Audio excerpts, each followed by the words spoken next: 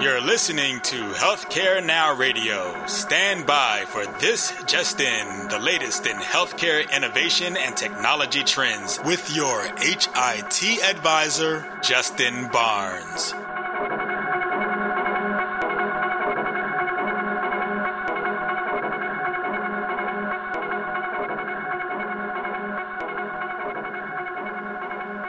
Thank you for tuning in and welcome to This Just In. I'm your host, Justin Barnes. In these half-hour segments, I'll bring you the latest advancements in healthcare, innovation, public policy, and strategy. As always, we're broadcasting from This Just In Studios on the Business Radio X network here in Atlanta. For this episode, we'll continue our 2015 innovation series focusing on marketplace innovation, as well as growth capital strategies for entrepreneurs and young companies.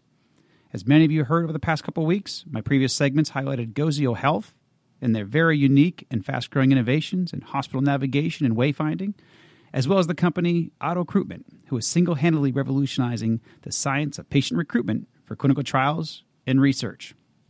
Today, though, I'm very excited about our next segment in this series as we shift our focus to investing in growth capital strategies. As most companies and entrepreneurs know, investor growth capital are essential fuels to igniting the innovation that begins in our hearts, our labs, and even our communities. I'm pleased to have my guest today, Philip Lewis. Thanks for having me, Justin. Excellent. Thank you and welcome, my friend. So Philip is a director at Fulcrum Equity Partners, one of the leading growth capital funds in the Southeast. I first met Philip at Venture Atlanta last fall, and then ironically quickly realized that my wife and his fiance were already good friends. Thanks again for joining me today, buddy. Yeah, my pleasure. So before we dive in, tell us a little bit about Fulcrum and what you guys do. Yeah, Fulcrum's a little unique in our approach. We're actually got our start from a gentleman named Jeff Muir sold a company called On Target that he was the chief operating officer of. They were a sales training business to software companies back in kind of the late 90s, sold to Siebel Systems at the height of the bubble for, height of the bubble type money. And he ended up investing the founder's capital in one-off deals kind of from 2000 through 2006. One of the ways we got into healthcare was one of the deals he did was Healthfield, which eventually became Gentiva, which I'm sure most of the people here know. So home health is still a focus of ours. But he also invested in a company called Regency Hospice, which was Tom Greer's company that eventually sold to EDG Partners and then a portfolio company of GTCR. And that was another Fulcrum investment. So Tom and Jeff actually partnered up with a third guy, Frank Dalton, who was with Cordova Ventures, and founded Fulcrum in 2006 and raised a dedicated fund, a $40 million fund. That was invested in 11 companies, had some pretty good results, and raised a second fund back in 2012, a $93 million fund that we're currently investing out of. Excellent. And so I think I probably know the answer to this, and my audience can figure it out too, but how did Jeff pick and you guys pick Atlanta as the place to start the fund? Yeah, well, it's interesting how we picked it and then how it was marketed. They picked it because they live here. Yeah. That's where, Tom moved here after he went to Clemson. Jeff went to Georgia, and Frank's been here since, I guess, the early 80s. But when we go out and raise our fund, we actually have a slide that we present to potential investors that says Atlanta is an excellent location for a growth capital fund. It's really the south quarters of the headquarters of the Southeast. It's got the world's busiest airport, 2-hour flight to 80% of the population, 3 interstates, so it's a 3-hour drive to Nashville, Birmingham, Greenville, Charlotte, you name the city. Yeah. A lot of people don't know that it was the fastest growing MSA from 2000 to 2007, but a couple of the really unique factors about it, 130,000 businesses in the Atlanta metropolitan area, so a lot of potential companies for us to invest in. Just over 70% of the Fortune 1000 have operations in Atlanta. So access to large customers. And then also, there's a lot of deals getting done here, and most of the capital is coming from not in the Southeast. Of the $5.5 billion that was invested, and that's billion with a B, from 2006 to 2010, in 775 Southeast-based companies, only 14% was funded by Georgia-based firms. So we think being in Atlanta gives us a real big strategic advantage to actually invest in those companies, and they would probably rather take our money than money out from the West Coast or up to the Northeast.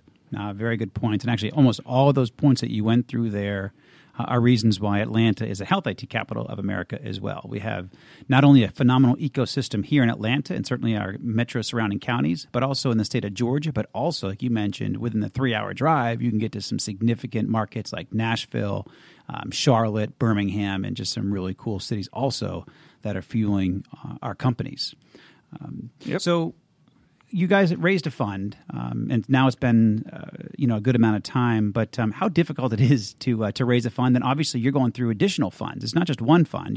Don't you have multiple funds in that management process? Yeah, so we're currently investing out of our second fund, and we'll likely be out raising our third fund sometime in the second half of this year. And a lot of companies like to, opine on how difficult it is for them to raise money. Right. And, that's very true. They have to talk to a lot of funds, and it takes a long time. But what they don't realize is we also have to raise money, and it takes us a while. We went out to start raising our second fund in May of 2011 and didn't have our final close until December of 2012. So just over a year and a half to actually raise the capital. And that's because there's a lot of these funds of funds looking at a lot of different people to put the money to work in. And there's a lot of opportunities, and they're trying to build out a portfolio of funds just like we're trying to build out a portfolio of companies.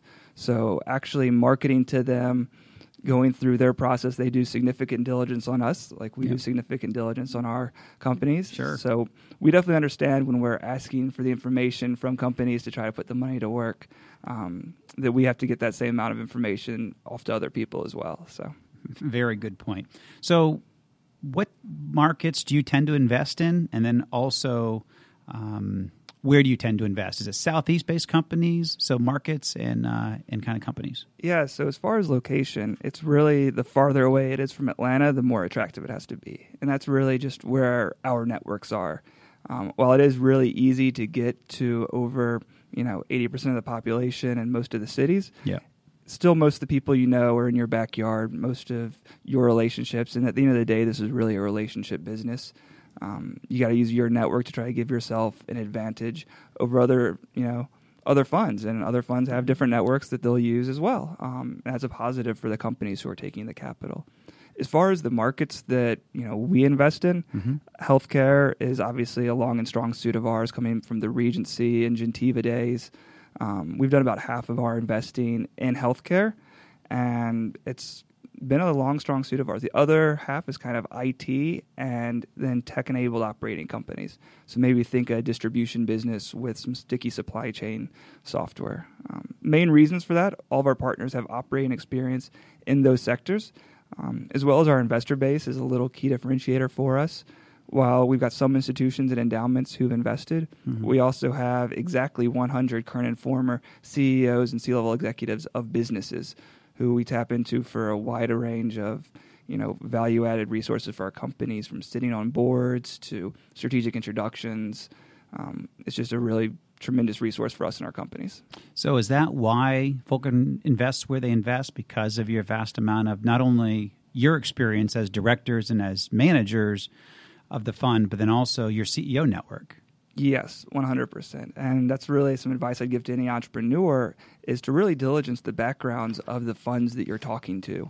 You really want to take money from somebody who's bringing more to the table than just the capital. If you have a consumer product business, we'd likely be the first ones to tell you, don't necessarily come to us for the capital. You should probably be talking to funds X, Y, and Z. But if you have a home health and hospice platform, well, that's something we know a lot about. And that's something where we can add a lot of value and make a lot of good strategic introductions for them. So that's a really important facet that entrepreneurs want to focus on. Yeah, no, excellent point. No, that's certainly, when I'm helping companies, one of the things I do is I'll help them raise money if they fit within my purview, and then the very first thing is they'll just rattle off, well, introduce us to a bunch of investors and venture capitalists and growth capitalists. And I said, well, that's not really the name of the game. It's more about who's going to really, benefit your business, who can drive the most value to your organization. So they're going, you're going to try to vet investors as much as they're going to vet you, and to look for the right strategic partner. So I'm glad that you're obviously, you have a lot more experience in this than I do, and you're offering the same advice. So you've seen a lot of deals. And this is kind of where it gets even more fun for, I think, me and in the audience, is getting your advice and your best practices. So you've seen a lot of deals, some good, some not so good.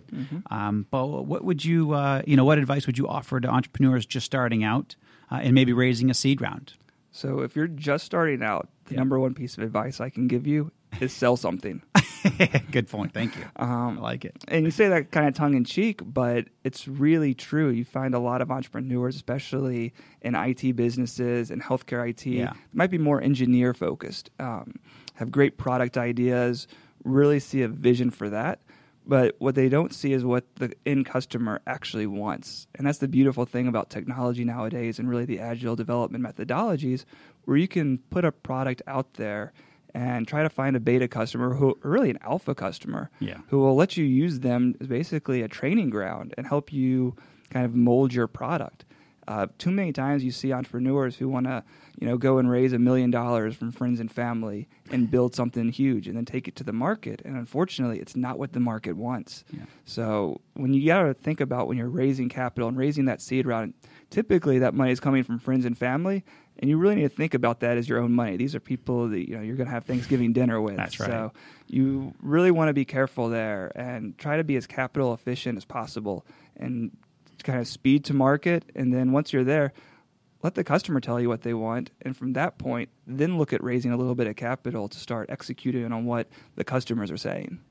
Yeah, no, great advice and something that I certainly personally say and use, but it's not always what the entrepreneur wants to hear. They built this great widget, and now they want to go fund it to build it a little bit more and then bring it to market. And I said, no. I said, you can probably do that. There's some investors that might want to invest in that, but if you really want to get the best valuation and really find the most strategic partners, is really look for investors and other equity partners after you've closed one or two deals, because it's just again, you get all the feedback from the customer, and then you can bring all that back into your sales, your process with the growth capitalist. So I completely agree. So and we may have touched on this, but I think very important, when during the life cycle of a company is it important to raise funds, or when are good times, I should say, because every company's a little bit different. And obviously, one thing that I tell people, or a few things that I tell people, get one or two customers, get maybe an implementation or so, get out there and get your hands dirty, and then bring those experiences back to some investors. But what would you say in the life cycle of a company? Yeah, it's really important to understand who you're going to approach. If you're going to approach angel investors, then you might be more interested in actually going out a little bit earlier to get there. Actually some stats from the Angel Capital Association. This is based in 2013. The angels actually invested in 71,000 deals in 2013 versus only 4,050 deals from venture capital. So they are doing significantly more deals at this early stage. And they actually invested $24.8 billion in those deals, whereas venture capital in their deals invested only $5 billion more, $29.6 billion in those deals. Wow. So you're actually seeing a lot of angels putting money to work on these early stage companies, because this goes back to a little bit of raising capital.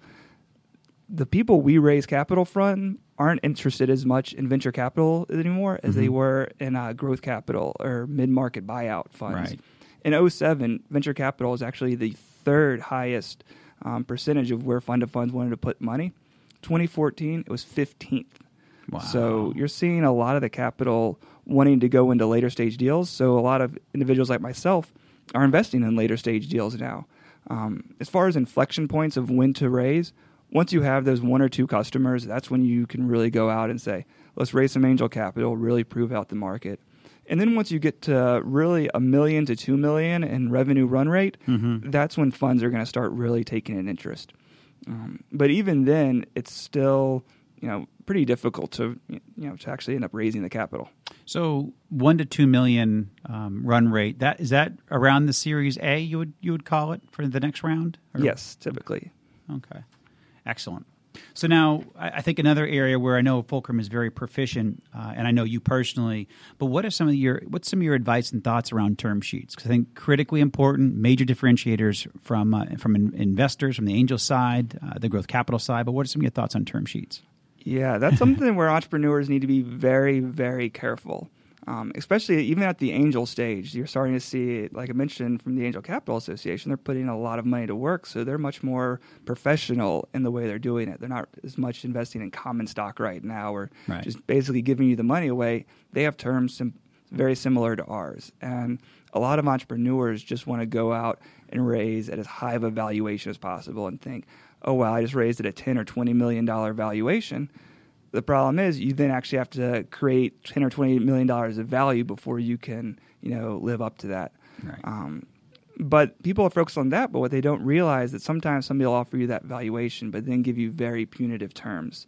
And that's everywhere from control provisions, protective provisions. And when I say that, it's sometimes the investor will ask you to revest your stock. So while when you start the company you own 100%, they might put in capital and own 10%, but now you have to earn back your 90% through hitting milestones or even time-based. And I've seen this happen to a few people that I know, actually. It's very unfortunate where they've taken those terms and they didn't realize they could actually get fired from their company, that they've given up board control as well. And these investors put in not a ton of money, Right. took about 10% ownership of the company, and then were able to fire the CEO, and he lost all of his equity. And that's just really, really unfortunate when you see that happen. And it's one of those things, everyone I think is very fee sensitive and talking to lawyers, and by no means do we love paying them either. Right. But when it comes to getting, a term sheet and raising capital for your fund or for your company, get good legal representation. It pays for itself in spades over time, and just really focus on all of those little provisions that you might not think are anything, but can really end up, potentially making or breaking your company. Yeah, actually, I completely agree. We're in the middle of a deal now with one of my companies that I've invested in, and also one of their first customers. And we hired phenomenal counsel from Morris, Manning and Martin, and they've been actually unbelievable. And they're actually saving us a ton of money because they're being able to sharpshoot kind of some of the issues that we would kind of have to stumble across later on. But they've had so much experience that we've, just this morning in a meeting, we were talking about how they probably saved us money.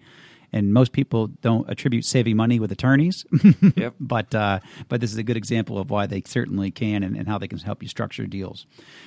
So what do you look for in an entrepreneur? This is something that I've seen on a lot of cool panels. And just, Bob Crutchfield mentioned this in one of the panels at the Health IT Leadership Summit last fall, and several other firms were there. But what do you look for in an entrepreneur or a team that you get excited about and then makes you want to invest in their company? You want to be a part of that. What do you see?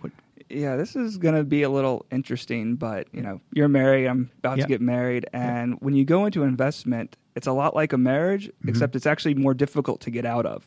So, Good point. So it's one of those things, it's actually somebody you want to work with. That's the number one thing when you go into that first meeting, that you sit down and say, this is somebody I actually want to do business with. This is, 3, 5, maybe up to a 10-year business relationship where you're going to be talking to them on a weekly, monthly, quarterly basis and, really trying to help them grow. And as part of that, this is a little different from us than maybe other funds who might be a little less hands-on, but we look for people who are coachable. All of our partners are ex-operators. Our investors are a lot of former CEOs. We want people that are willing to learn, willing to grow, and want a real partnership.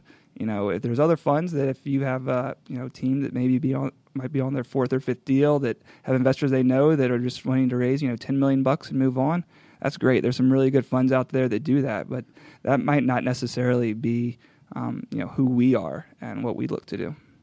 So, and you maybe just touched on a little bit towards the end there. What do you stay away from? What kind of a deal or a company or an entrepreneur would you stay away from? Yeah, that's very true. It goes back to just people you don't want to do business with. I mean, it's really, this is kind of maybe it's a southeastern thing versus, other parts of the country, but it's very relationship business. It's very much so, people you want to be with, people you want to spend your time with. And then, also just from a not so soft standpoint, it's, people who have a lot of people have very unrealistic valuation expectations and are coming at it thinking, you're worth, $50 million when you're, $500,000 in revenue. Some companies are worth that. You see companies in town like Yik Yak that just raised a ton of money at a huge valuation and, couldn't be happier for those guys.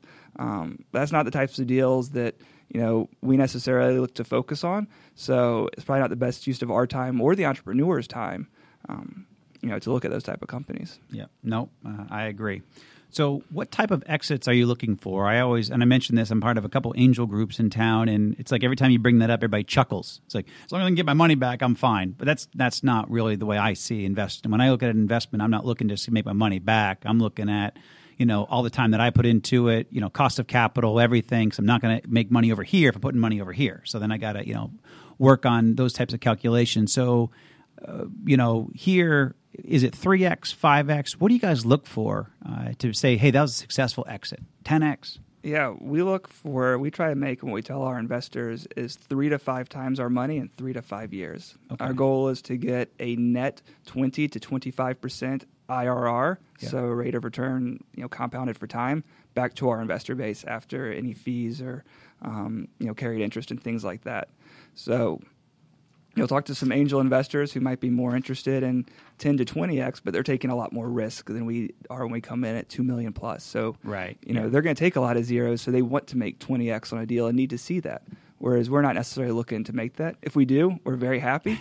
But that's not necessarily how we look at deals. No, understand. Excellent. So now kind of diving into some of the really cool aspects of your fund and then also kind of your personal experiences. And these are going to get a little bit personal. All right. So what companies in your portfolio are you really excited about today and why? So I know it's kind of put you on the spot. It puts your companies, your investments on the spot. But who are some of the companies that you're invested in, you're excited about, and why? So I guess our companies are a little bit like our children. Right, you gotta, exactly. Love them equally. Exactly. Yes. But there's actually one that I've been really How many involved kids with. do you have? None I'm yet. Just kidding. None yet. On the horizon. Now. Right. But there's one up in Raleigh called Rival Health. A child or a company? Company. Okay, good. It's company. Yeah, sure. But it's kind of in the wellness universe. Rival Health? Rival Health. Cool. Based in Raleigh. And like the name. really exciting space, mostly because as individuals are paying more for their health care, they're starting to get more focused on how they can actually keep their costs down. And it's kind of sad to say a lot of people in Washington are trying to figure out how do we lower the cost of healthcare and all of this. Yeah. There's really, 3 ways to do it that I think everyone would agree. Eat right, exercise, quit smoking. Right. You do those 3 things, you're most likely going to be healthier. Right. So, but it's very difficult for people to do that. And, it's easy to say, but it's not easy to do. So what Rival does is they use teams, challenges, rewards, and incentives, partnering up with people's companies to actually get them to live healthier. They give you a daily kind of exercise and nutrition plan, both daily and weekly, for what do you do, what exercises should I do, tailored to what your interests are, what equipment you have, what foods you like. And it's a pretty powerful software engine that produces all of this. And then, HR can challenge sales in different, 10K cool. challenges or Right. raising capital challenges for who can raise the most money for, this 5K. And, so that's kind of a very interesting play that we think can have a pretty strong impact on the actual cost of healthcare. I actually did that ironically a couple of years ago at Greenway. One of my groups, marketing, we challenged, I forget the company. I want to say it was Athena, but it was there's another marketing department to see who could basically run the most from the team, and then we would donate. The winner ended up donating money to charity. But I don't know exactly where that went. I think we challenged, and they didn't pick up the challenge. Another company wouldn't take my team on, but my team was extremely fit. We used my military, my Army background in our physical fitness and training test, so it was we were ready. That's great. But they didn't. I don't think they accepted the challenge. So now, what's one of the most interesting things that you have seen as a growth capital investor out there? Yeah, that's, the market's changed pretty significantly since I got involved in this about, 8 years ago. And really, it's just the growth of Atlanta as its kind of own ecosystem. Good point, yeah. When I started out, a guy named Stephen Fleming, great guy, and he still walks around with his button, I think, but it had Valley written on it with an X mark through it. He still has it today. Yeah, so, he's a great guy, but, that whole idea of Atlanta is not Silicon Valley, and it shouldn't try to be. Atlanta should try to be Atlanta. That's right. And that's really what we have done. Now you have the Atlanta Tech Village. You have everything happening on the west side right now. You have the incubators over at Krog Street Market, Pond City Market. Yeah. It's just really exciting to see this city grow and the companies here that I really think can be billion-dollar companies in Atlanta. I mean, you have Ionic Security, you have SalesLoft, you have Yik Yak. I mean, you have some really exciting companies. I mean, MailChimp, who hasn't even taken venture capital. Yeah. Just some great companies that are starting to make Atlanta really its own, kind of billion-dollar universe. I mean, AirWatch getting bought for over $1 billion by VMware. It's just really exciting.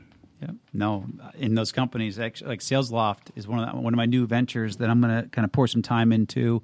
I'm going to implement SalesLoft. I met with their CEO. Actually, you connected me. Yeah, Kyle's a great guy. Yeah, to Kyle Porter, and had a great conversation with him a couple weeks ago. And I'm going to implement his software in my next one of my next ventures and investments. So, excellent. And I was just talking about that this morning.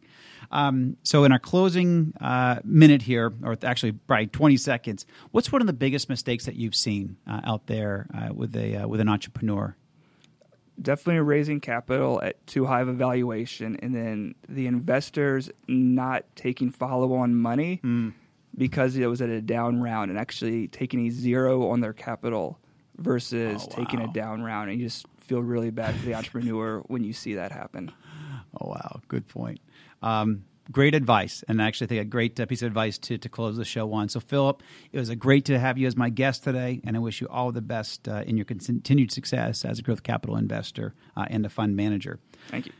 And thank you to everyone for listening today and joining us. And please tune in weekdays at 2:30 p.m. Eastern, 11:30 a.m. Pacific. And as always, you can track me on Twitter at HIT Advisor and use the hashtag ThisJustIn so we can respond to your comments from the show. In addition, all of my content will be posted on my website at justinbarnes.com. Thanks, everyone. Have a terrific week.